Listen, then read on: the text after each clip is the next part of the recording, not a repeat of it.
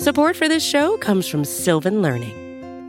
When children love learning, they can tackle any challenge life throws at them. Sylvan's Insight Assessment can help you determine if your child is ready for what's ahead.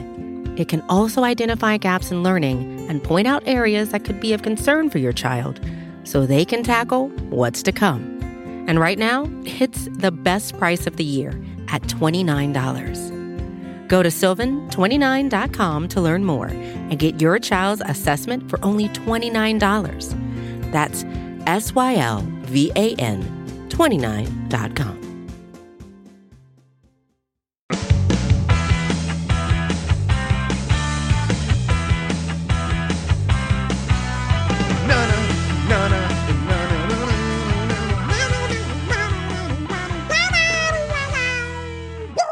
What up, world? Welcome on all to another episode of the Ocho, presented to you in partnership, as always, with SB Nation's bloggingtheboys.com. My name is RJ Ochoa. You know me, of course, from BTB and from right here as your humble host on the Ocho. It is Wednesday, June 17th, 2020. We hope all is well wherever you are. We hope you're happy, safe, healthy, and ready to discuss, ready to fight, ready to debate, ready to get mad. Oh man, what a fun topic we have in store for you today on this fabulous hump day. Look, lists are a thing that always cause dissension. We've talked about that before, right? Any kind of list, any kind of ranking, any kind of order that you can put anything in will always get people talking. Whenever I'm on the radio in San Antonio, something like, I remember one time we power ranked the best breakfast cereals, and my goodness, that got people, like, the phone lines were all up and lit up, and it was crazy. So on Tuesday, ESPN released their all-decade NFC East team, which is exactly what it sounds like. They went and picked starter for every starting position from players that played in the NFC East over the last decade. And I know there's that weird, evaluation from some people. Some people think that 2020 is part of the decade that began in 2011. I am somebody that believes the decade begins in the 2020. So 2010 to 2019. That's the decade in my eyes.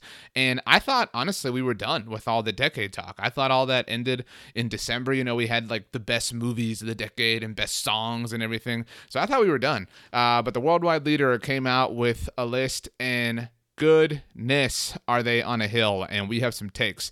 And so to discuss the NFC East, I thought who better than somebody who knows it very well, who covers the NFC East and one particular team in it very, very, very well, the me of SB Nation's Philadelphia Eagles site, Bleeding Green Nation. Brandon Lee Gowton is the manager, editor-in-chief over at our sister site, BGN, and they are really, really fun. I talk about them all the time. I know we all do. They're great guys, Kist and Solak and Brandon. They all do such a great job covering the Eagles, and we have such a great time kind of going back and forth with them on different topics. Lately, we've had a lot of fun reminding them that the Dallas Cowboys drafted CeeDee Lamb while the Philadelphia Eagles drafted Jalen Hurts. But so, hit up Brandon, said, dude, can you believe this list? Because it is ridiculous. If you have not seen the list, head on over to bloggingtheboys.com. I wrote about this. Obviously, we're going to go, about it position by position.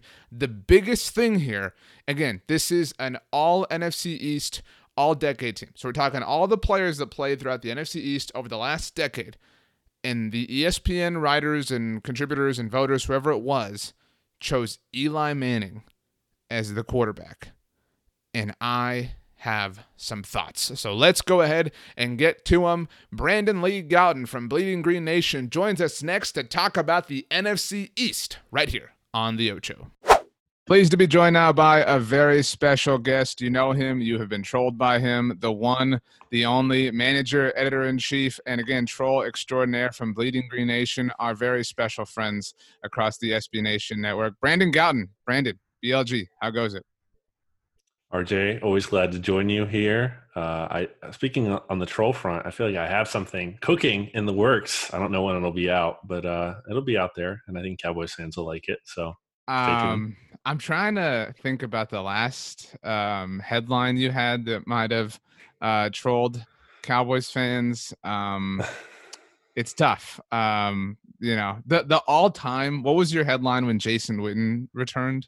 Oh, man. It was like Cowboys bring back or Cowboys signed like horrible Monday Night Football analyst or something like that. That was a classic one. I pulled it up right here. Cowboys bring back 37-year-old failed color commentator to play tight end for them. That's true. I mean, it's not even an opinion. It's just an objective truth. It kind of went that way. Like, if we're being honest, we did like a thing like what has changed the most in the minds of Cowboys fans over the last year. And the thing I thought was arguably number one was the perception of Witten, because so many people at the time were like, oh, like Gold Jacket Witt's coming back, and now they hate him. But yeah, that is what it is. We're typically on opposite ends of a fence, but I feel like it like there has to be a catastrophic event for Cowboys fans and Eagles fans to get aligned on something. And so we're recording on Tuesday. ESPN released an all-decade team for the NFC East. I think they did every division. And so they had their ESPN writers and reporters put this together.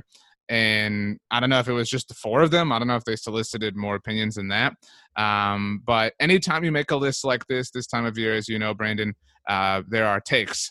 And it is very difficult to get past the first name on the list. The all NFC East team quarterback for the last decade is Eli Manning. What is the Eli stat that you've had forever about like the Eagles' victories, or it's about Donovan McNabb or something, right? Yep, I was going to bring this up.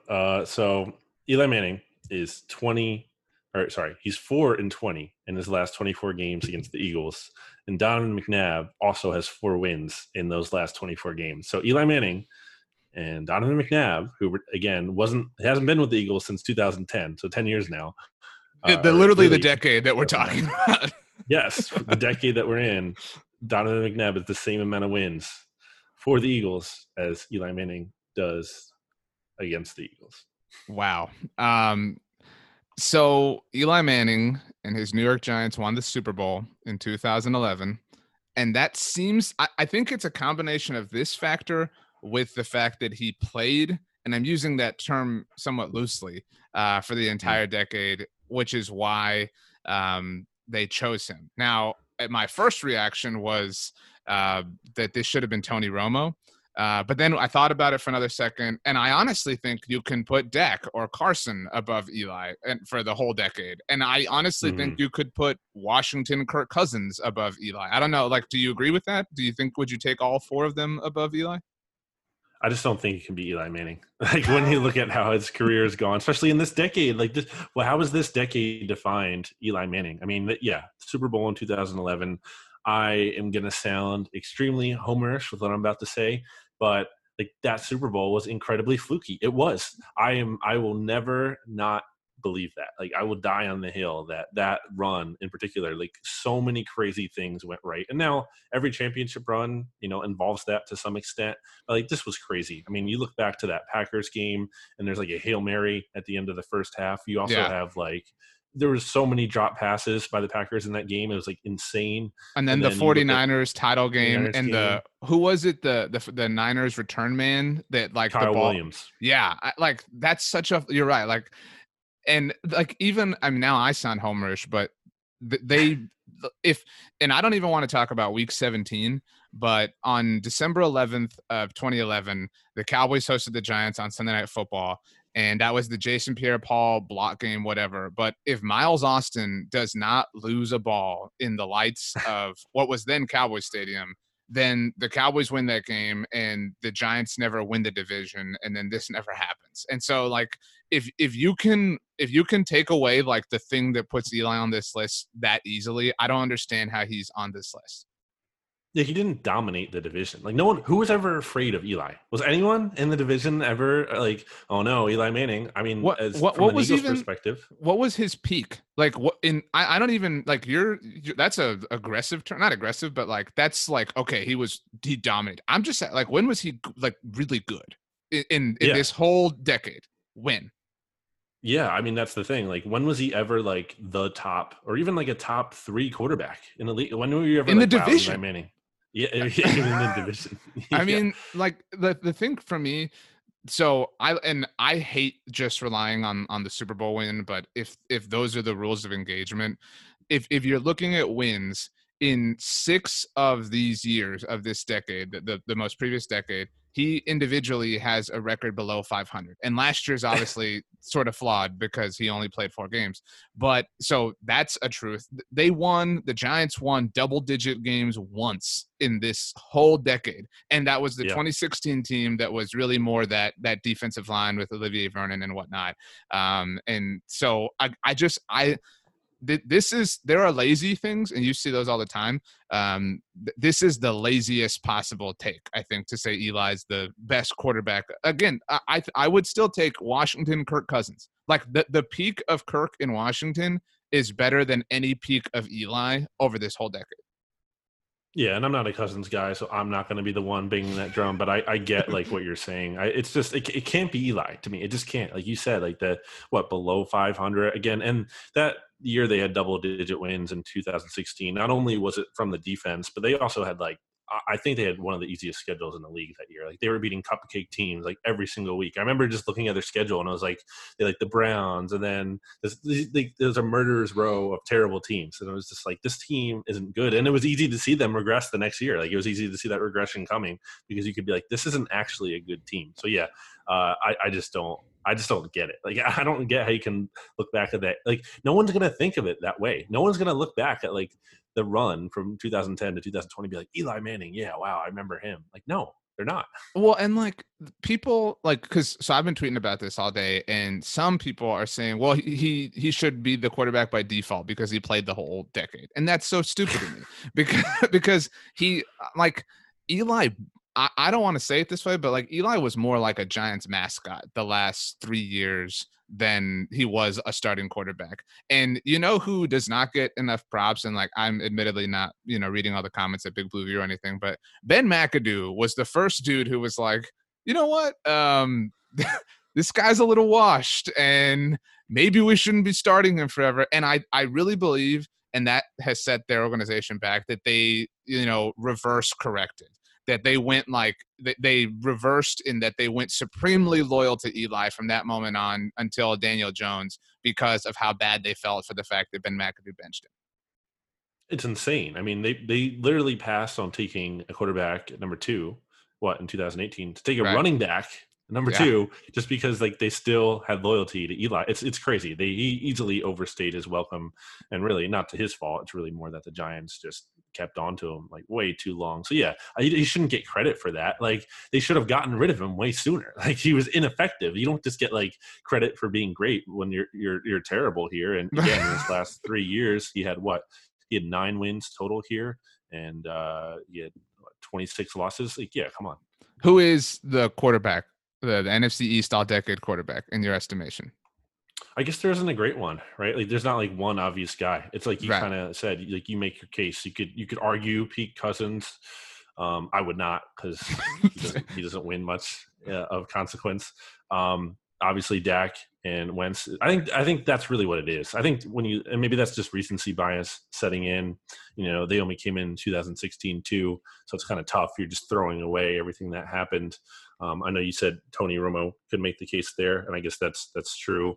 I don't really think there's one definitive guy. I think that's the issue here, and that's probably why Eli ended up being the guy, because there's not like one clear definitive answer. I should have had Michael Kist on, because he would have said Dak. I know he's chosen sides in the debate. Okay, I don't want to spend the whole thing on the quarterback, but that's a really curious choice. And the other thing is, if you're looking at the list that they put out, this is supposed to be for the last decade, and it literally says Eli Manning Giants 2004 to 2019. Why does 2004 through 2009 matter if it's just for the last decade? But whatever. So there are 2 running backs on this list. I think this is very fair. LaShawn McCoy and Zeke Elliott. I don't think there are any running backs that come, maybe Saquon if you're like trying to prove a point, but the sample size is way too small there. Yeah, I mean, Shady is the Eagles' all-time leading rusher, even though he only played from the years he did 2009 to 14 there. I mean, he was great. He had that obviously amazing season when he was the NFL's leading rusher in 2013. He capped off that season with the win over the Cowboys in Week 17 against Matt Castle and that team. No, that was against Kyle Orton. Oh yeah, sorry. Yes, true. Sorry, wrong year. Yeah, Kyle Orton. Yeah. So I think those are definitely the right. Like no argument. Yeah. The Matt Castle win you're talking about, that was the was it Jordan Matthews that had the walk-off touchdown? Yes. That was a bummer. That was the DeMarco year in Philly. Which to the point of this, I feel like this isn't said enough. So LaShawn in 2013, DeMarco in 2014, Zeke in 16 and 18. Four of this decade's years featured an NFC East leading rusher, which is pretty cool. And a couple of those didn't return. Like Shady didn't return, or am I thinking of this wrong? So Shady was 2013, right? And then so he did return 14. Okay, yeah. And then got traded, right? And then DeMarco didn't return after his year because then he went to Philly. That was I remember you did this what if, and it was, what was it about Teddy Bridgewater or and so there's a what if DeMarco never has the falling out in Philly. I wonder, like the what if I wonder is what if the Eagles don't end up with the Garrett Blount, don't trade for Jay Ajayi, and I don't know that they win the Super Bowl in 2017 because DeMarco was not even as good as they were in that particular year. You know what I mean? Right. Yeah.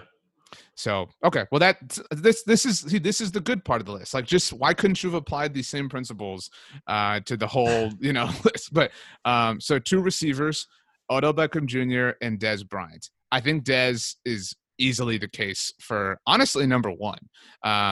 Odell's sample size here is way too small for me. It was great, but it was way too small. I would honestly argue, I think, for Deshaun Jackson over Odell. Yeah, so Deshaun was here for 2010, 2011, 2012, 2013. Then he was gone. He came back last year, but obviously only really played in one game, so that doesn't really do anything to move the needle.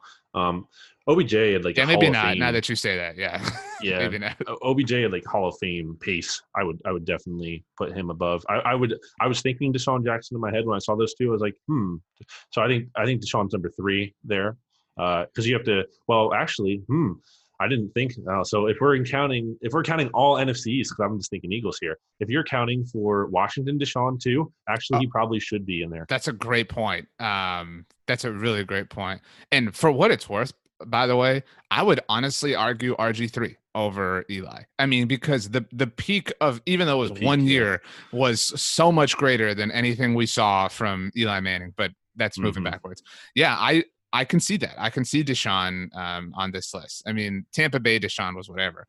But I mean, if you wanted to tell me Deshaun was your other receiver instead of Odell, I'd be fine with it. But I think we both agree Dez is the man. I think Dez was the best receiver in the NFC East collectively over the last decade. All right. Okay, that sounds like an agreement to me. But the offensive line is hard to find any holes with. I disagree. So I'm gonna guess. So the offensive line, they've picked Tyron Smith and Jason Peters at tackles, which I think is really unfair to Trent Williams. I don't like that it's 2 left tackles, but whatever.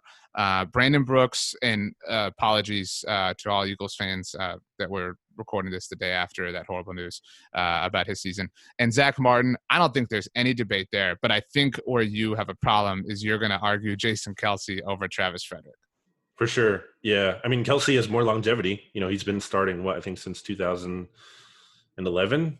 And so he has Frederick beat on longevity, especially because Frederick missed the season in there. Kelce also has 3 first-team All-Pros to Frederick's just 1. Also has a Super Bowl win. I think Kelce. I know Frederick's really good. I think Kelce should be the guy there, though. And he's such a unique player. I don't know. I think that perhaps, like, if you took their absolute peaks, like the best versions of themselves, maybe Travis Frederick has the peak, right? But see, the longevity argument here is way more applicable, right? Because they're much closer, and so like then you can use longevity as this legitimate argument, as opposed to like with Eli, it's this random outlier. I can swallow that. I mean, ultimately, if that's where we have to go. But see, like that slide is still not as egregious as the Eli one. That's just, but okay, fine. That's okay. So we made it through the rest of the offense relatively unscathed. The defensive line, now they have listed Justin Tuck as a defensive tackle. I'm not certain why. But Fletcher Cox, there's no debate there unless you want to, throw Jason Hatcher or Henry Melton in the mix. That's up to you. But DeMarcus Lawrence and Jason Pierre-Paul as the edge rushers. Your thoughts? Well, you skipped over Jason Witten here, I noticed. Oh, I did. Oh, man, that's my bad. Well, for this decade, I think so. But I think peak Zach Ertz is this is a different one because the peak of Zach Ertz, there's a sizable gap between the peak of that and Jason Witten's peak. But Jason Witten was still fairly elite for the first half of this decade. But I do think he gets the bump of like Hall of Fame candidacy, which is why they put him on this list. Yeah, I think it's close though, because I mean, Ertz broke Witten's record for single season receptions by tight end, so that's definitely a big notch on his belt. And you also, I mean, how many Super Bowl winning touchdown catches does Jason Witten have? It's a questionable touchdown catch, though. I mean, was it a catch? Oh no, no. It's definitely. I mean, it's not. He has 4 steps before he even breaks the plane, and then he still, even once the ball is out of control, it never hits the ground. It bounces up into the air and it lands back onto him. So it never it never hit the ground. Well. Anyway. By this logic, though, if we were to hypothetically say that Zach Ertz is the best tight end in the NFC East over the last decade, that would seemingly make Jeff Heath one of the best safeties for stopping him on a critical 4th down 2 years ago in Philadelphia. Okay. Anyway, actually, I'm down to put Zach Ertz there because I just glossed over Witten. Like the fact that it's that easy to gloss over. And I do think that 2019 Witten really sets him back. I think that should count. I feel like that should count. Exactly. Like, and I think that took a lot of air out of the balloon, so to speak. I mean, I don't know how well y'all followed that, but there were Cowboys fans. Blake Jarwin might be very good, but there are people who are so irate that Witten took away time from Blake Jarwin's career development, and in a way, like out of some sort of like nepotism from the organization. You know what I mean? Mm-hmm. Getting back to what you asked, I guess, though, about the edge rushers. I can't really argue here. The Eagles obviously haven't had a true dominant guy. I mean, Trent Cole earlier, but he wasn't with the team. He was with the team only through 2014.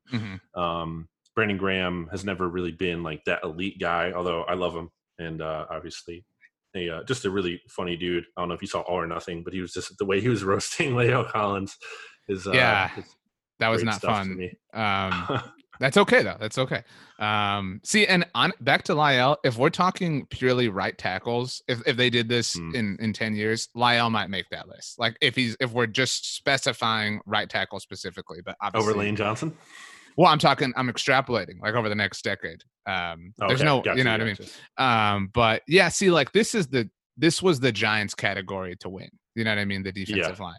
And if you're going to lean on the 2011 team, this is where they should shine. And so that's why like Jason Pierre-Paul being there and Justin Tuck being there makes sense to me. I could not believe that Jason Pierre-Paul played from 2010 to 2017. Like I knew that, but seeing it again was kind of unnerving. Like that it was that long of a stretch. You know what I mean?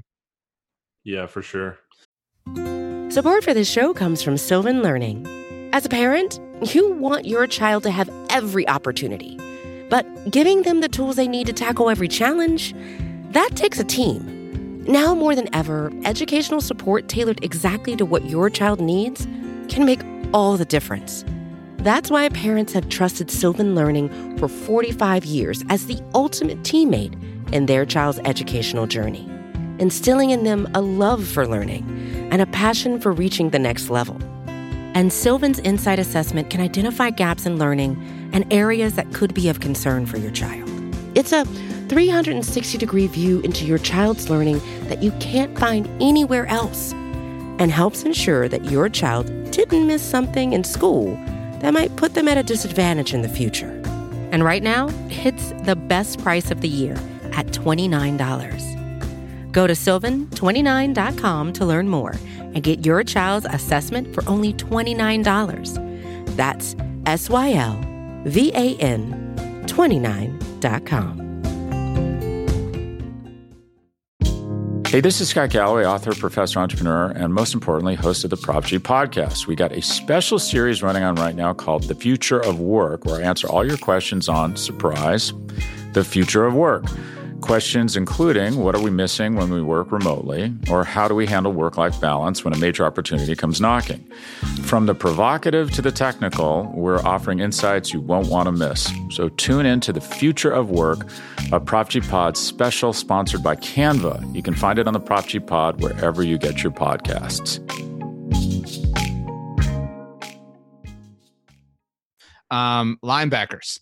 I see, like, I don't like listing DeMarcus Ware as a linebacker. I don't think that's fair. I think you agree. Yeah, wait, why is he here twice? That's garbage.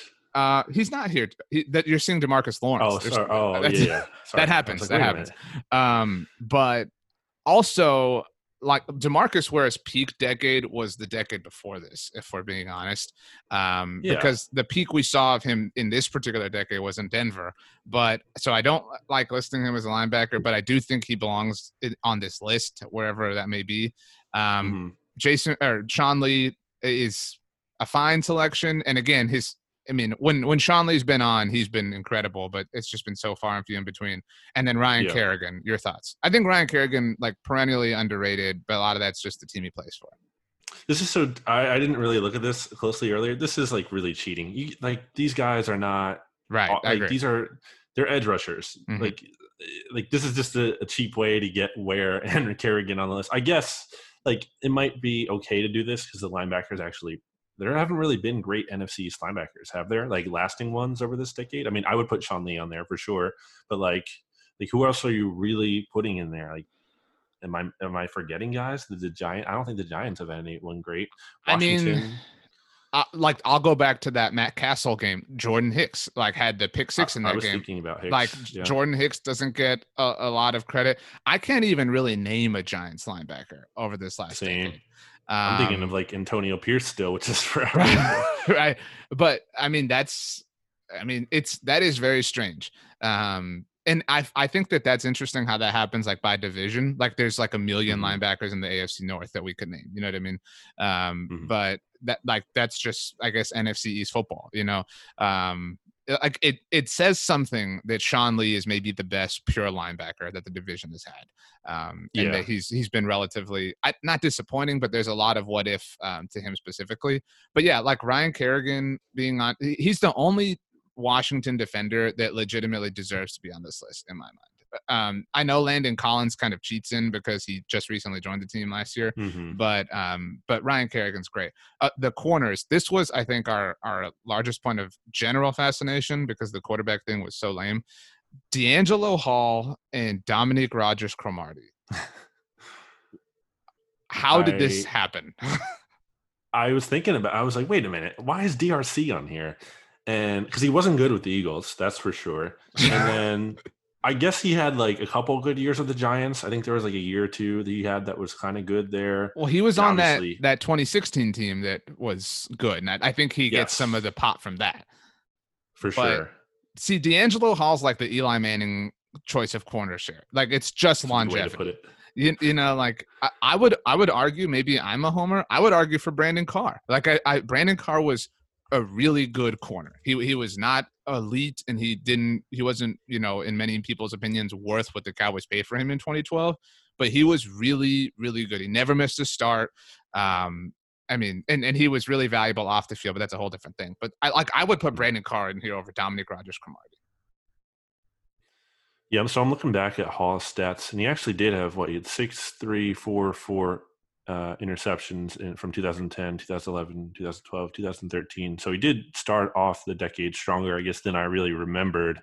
But then really just fizzled after that, like from 2014, 2017, didn't even have a single pick. So you're really kind of going off a small sample there. But yeah, I can't tell you any Eagles players that deserve to be on this list for corner. I mean, unless you want to like include Brandon Boykin, but it's not big enough of a sample. If we're going back to the beginning of the decade here, Brandon, Nnamdi Asomugha. Let's put him on there. I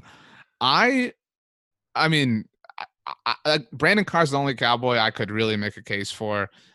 Truly, maybe even and certainly not for his contributions to the Eagles, maybe even Orlando Scandrick. And there's a longevity factor there as well. Right.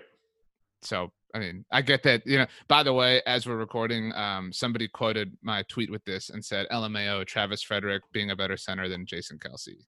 So that's floating out there. Malcolm Jenkins at safety, not at all a shocker. That's super obvious. And then Landon Collins at strong safety. I mean, I suppose that makes sense. And again, the fact that he's been in the division for half of this decade is kind of bewildering. But that there's no contender on the Cowboys to throw in above Landon Collins, at least.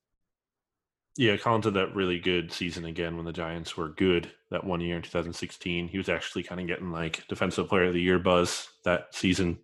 So he had a really good peak. I guess he really hasn't been anything special since, but he gets the name recognition because of went to Alabama. Was getting that first round pick buzz before he ended up getting taken in the second, and he got that big contract last year or a couple years ago now. So yeah, I get that. I don't even think I know who else it would be. Like, I can't think from the Eagles who that would be. Cowboys haven't had good safeties in Jeff forever, Heath. right? No, yeah. Yeah, Jeff Heath. Honestly, though, the Landon Collins thing that I remember most over his tenure was his first game because he trash talked Tony Romo, and then Romo had that game-winning comeback against him, which was awesome. So, yeah, that is what it is. But going back to that year 2015, I would honestly argue that Sam Bradford's peak was better than anything Eli Manning did across the whole decade. Like, just again, special teams, the return man is whatever. I'm not going to argue against Darren Sproles. That's totally fine. It's the right one. Dan Bailey at kicker, again, really obvious. And then Tressway at punter. Chris Jones was a really great punter early on. Had the incredible 30-yard fake punt against the Eagles in 2016 as well. But whatever, Tressway, that's fine. And here's the other thing. The coach here is Doug Peterson. That makes all the sense in the world to me. But if you're going to say Eli's the quarterback, how are you not arguing for Tom Coughlin as the coach at that point? You know what I'm saying? Like I feel like that's a conflicting level of logic with the Eli pick. Yeah, they did give him honorable mention, I see here, Coughlin. But yeah, I mean, the thing with Coughlin that was always funny to me, it was like, I feel like he was on the verge of getting fired before they went on those Super Bowl runs. It was just so funny. It's like, I maybe I'm misremembering that, but I feel like remembering at the time that Giants fans were fed up with Coughlin. They didn't want him around, and then they go on a Super Bowl run. It's like, what the heck? What is going on here? And yeah, I think you have to give it to Peterson. I mean, when you think about it, the Eagles are, I think I was looking, I've been keeping track of this. They're the only team to go to the playoffs in 3 straight seasons since those early 2000 Eagles were dominant. Oh, you're saying only really NFC East team? Yeah.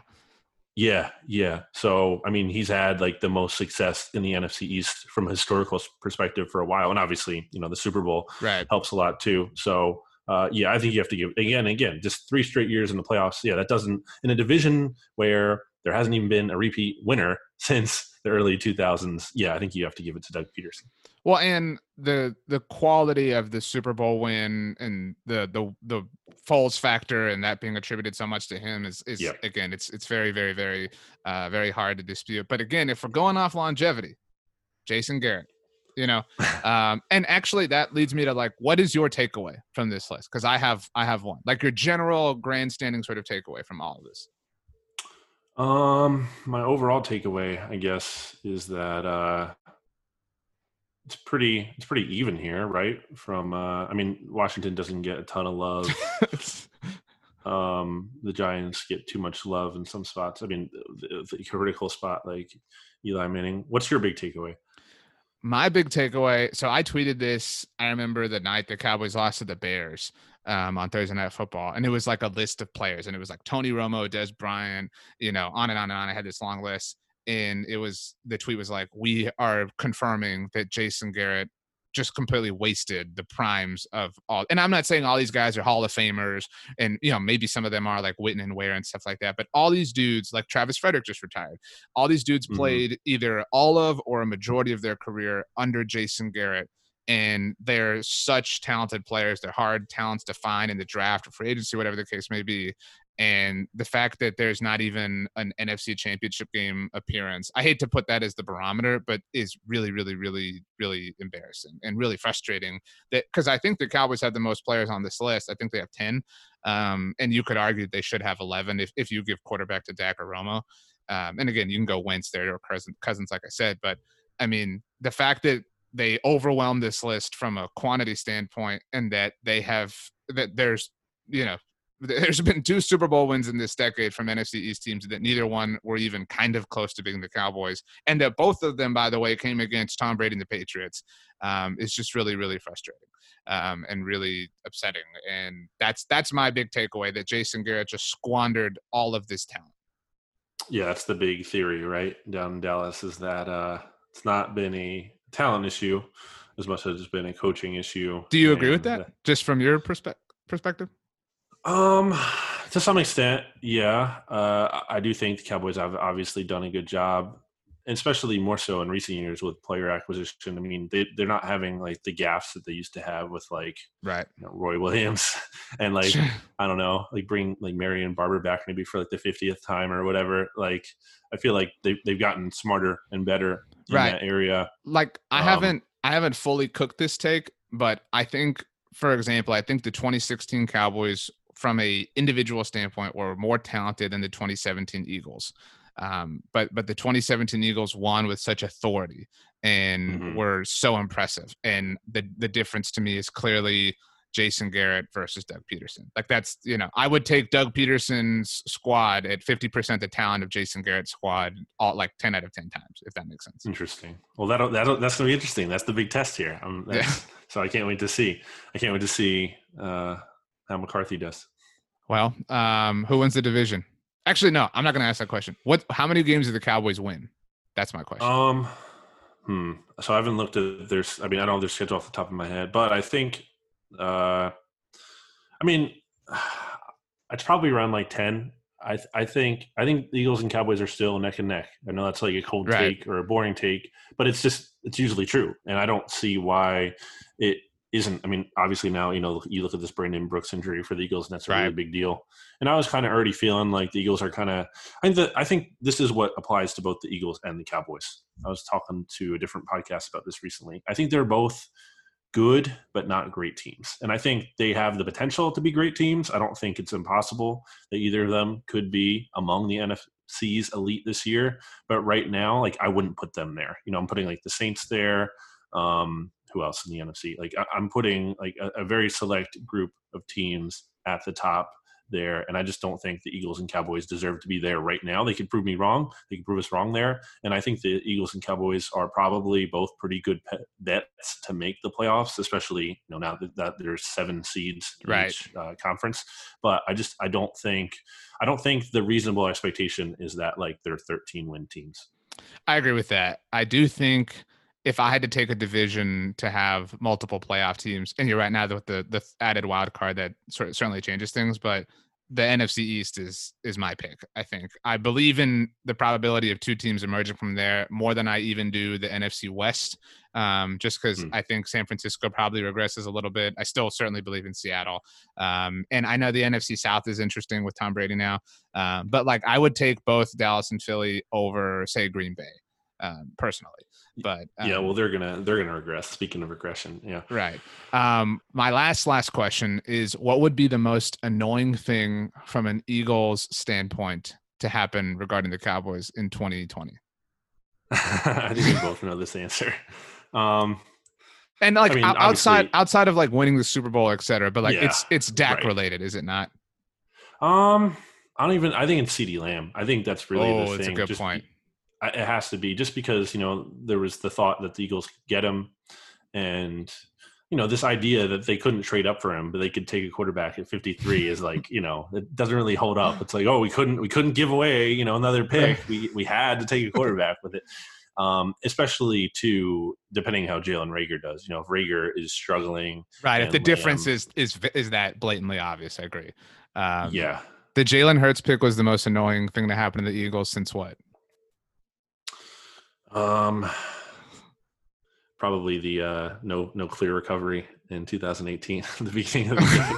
Because it was just like gaslighting. It's just like a gaslight. It's like we watched the end of last season. We saw Carson Wentz step up. Cowboys fans saw Carson Wentz step up as, the Eagles won the division late in the season.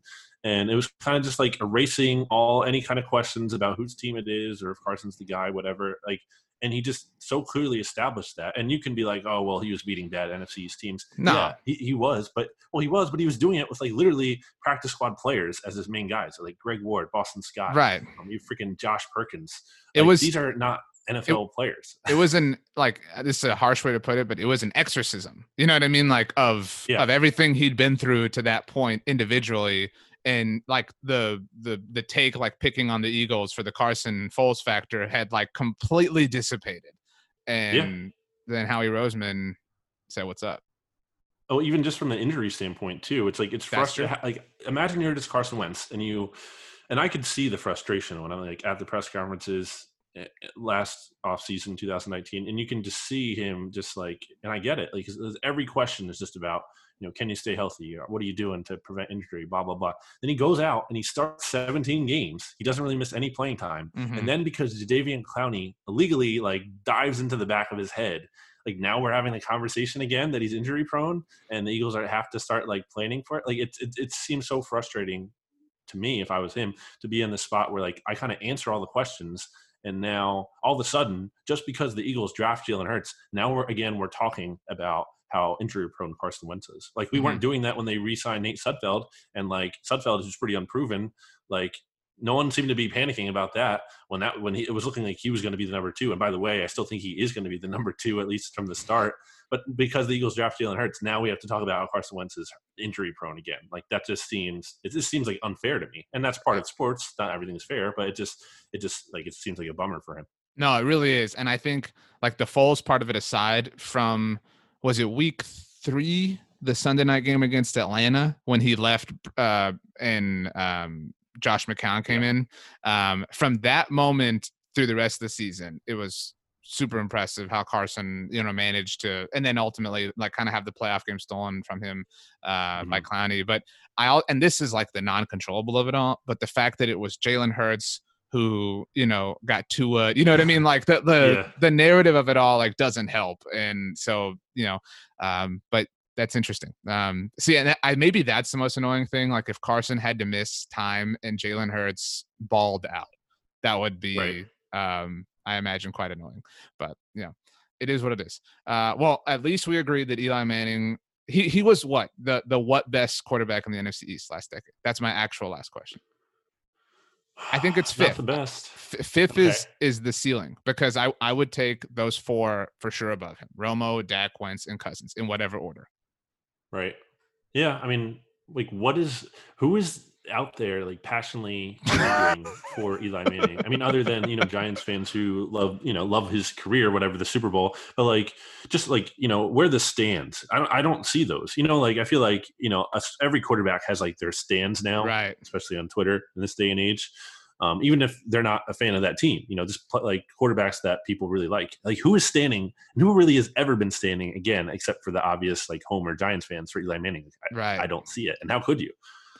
That's a great point. It's like this is such an easy analogy, but it's like, there are people who love like cookies and cream ice cream, or like I really like cotton candy flavored ice cream. And I realize that's a little weird, but like nobody's like vanilla's the best flavor, like nobody is like passionately defending that. That's a great point. Right. But whatever. Brandon, thanks for taking the time to join us. Bleeding Green Nation, BGN Radio. You guys are all over the place kicking ass. Look forward to 2 games this season, however that shakes out. And the weeks that follow, I hope they're fun for one of us. You know what I mean? Yeah, sounds good, man. Looking forward to your troll coming up, by the way, that you got. Stay tuned to Bleeding Green Nation for that. Yeah. Thanks for taking the time, Brandon. Big time shout out, big time thank you to Brandon Lee Gowton for taking the time to join us on Twitter at Brandon Gowton. I know he does troll Cowboys fans a lot, but I promise you he's worth your Twitter follow. There's nobody that covers the Philadelphia Eagles like Brandon. He does such a great job. So once again, shout out to BLG and Bleeding Green Nation. I really enjoyed that exercise. And if I'm being fully honest, I probably went into it not even questioning the Jason Kelce and Zach Ertz points. I actually think that those are very, very, very fair points. I think the Zach Ertz one is more fair. So I would fight for Travis Frederick more than I would Jason Witten, if that makes sense. But either way, how can you have Eli Manning? And again, the lack of linebackers and corners in the NFC East over the last decade really is astounding. I do believe that Brandon Carr is among the best cornerbacks to play in the NFC East over the last decade. I know he didn't play the whole decade in the NFC East, but man, what a weird list ultimately, especially on defense. And I do think, and you see this a lot with any kind of list or team ranking like that, there is some cheating that happens to sneak in some outside linebackers into the linebacker spot so you can get more edge rushers because those are the dudes that pile up the sack numbers and things like that. And I truly don't mean this to sound like a slight against him, but it is kind of amazing, too, that Sean Lee is perhaps the best linebacker to play in the NFC East over the last decade. And I do think that my biggest takeaway, I know I said it, but is that it's proof of the talent that Jason Garrett squandered. I remember when we recorded the episode after the Cowboys lost to the Bears, and I talked about this then. All the talent, all the players. You're talking about, I don't know how many people from this last decade will ultimately be in the Cowboys Ring of Honor. Obviously, Tony Romo, Jason Witten. I think you can make a very strong case for the offensive linemen, Tyron Smith, Travis Frederick, and Zach Martin. Des Bryant will obviously be in the Ring of Honor. And there's a really good case for Dan Bailey, too, and maybe even Sean Lee. But all of those players wasted. The primes of their career, in many cases, all of their careers wasted. And that's not to, drag Jason Garrett. It's just the reality.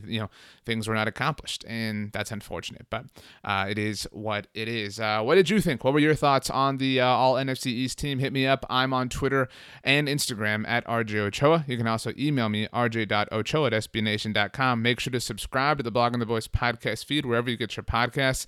Apple devices, Spotify, TuneIn Radio, Stitcher. We're available everywhere, and we have some fun stuff in store for you later at the end of this week. So, do me a favor. Have the absolute best Wednesday of all time. You know why? Because you deserve it. We will see you mañana, my friends.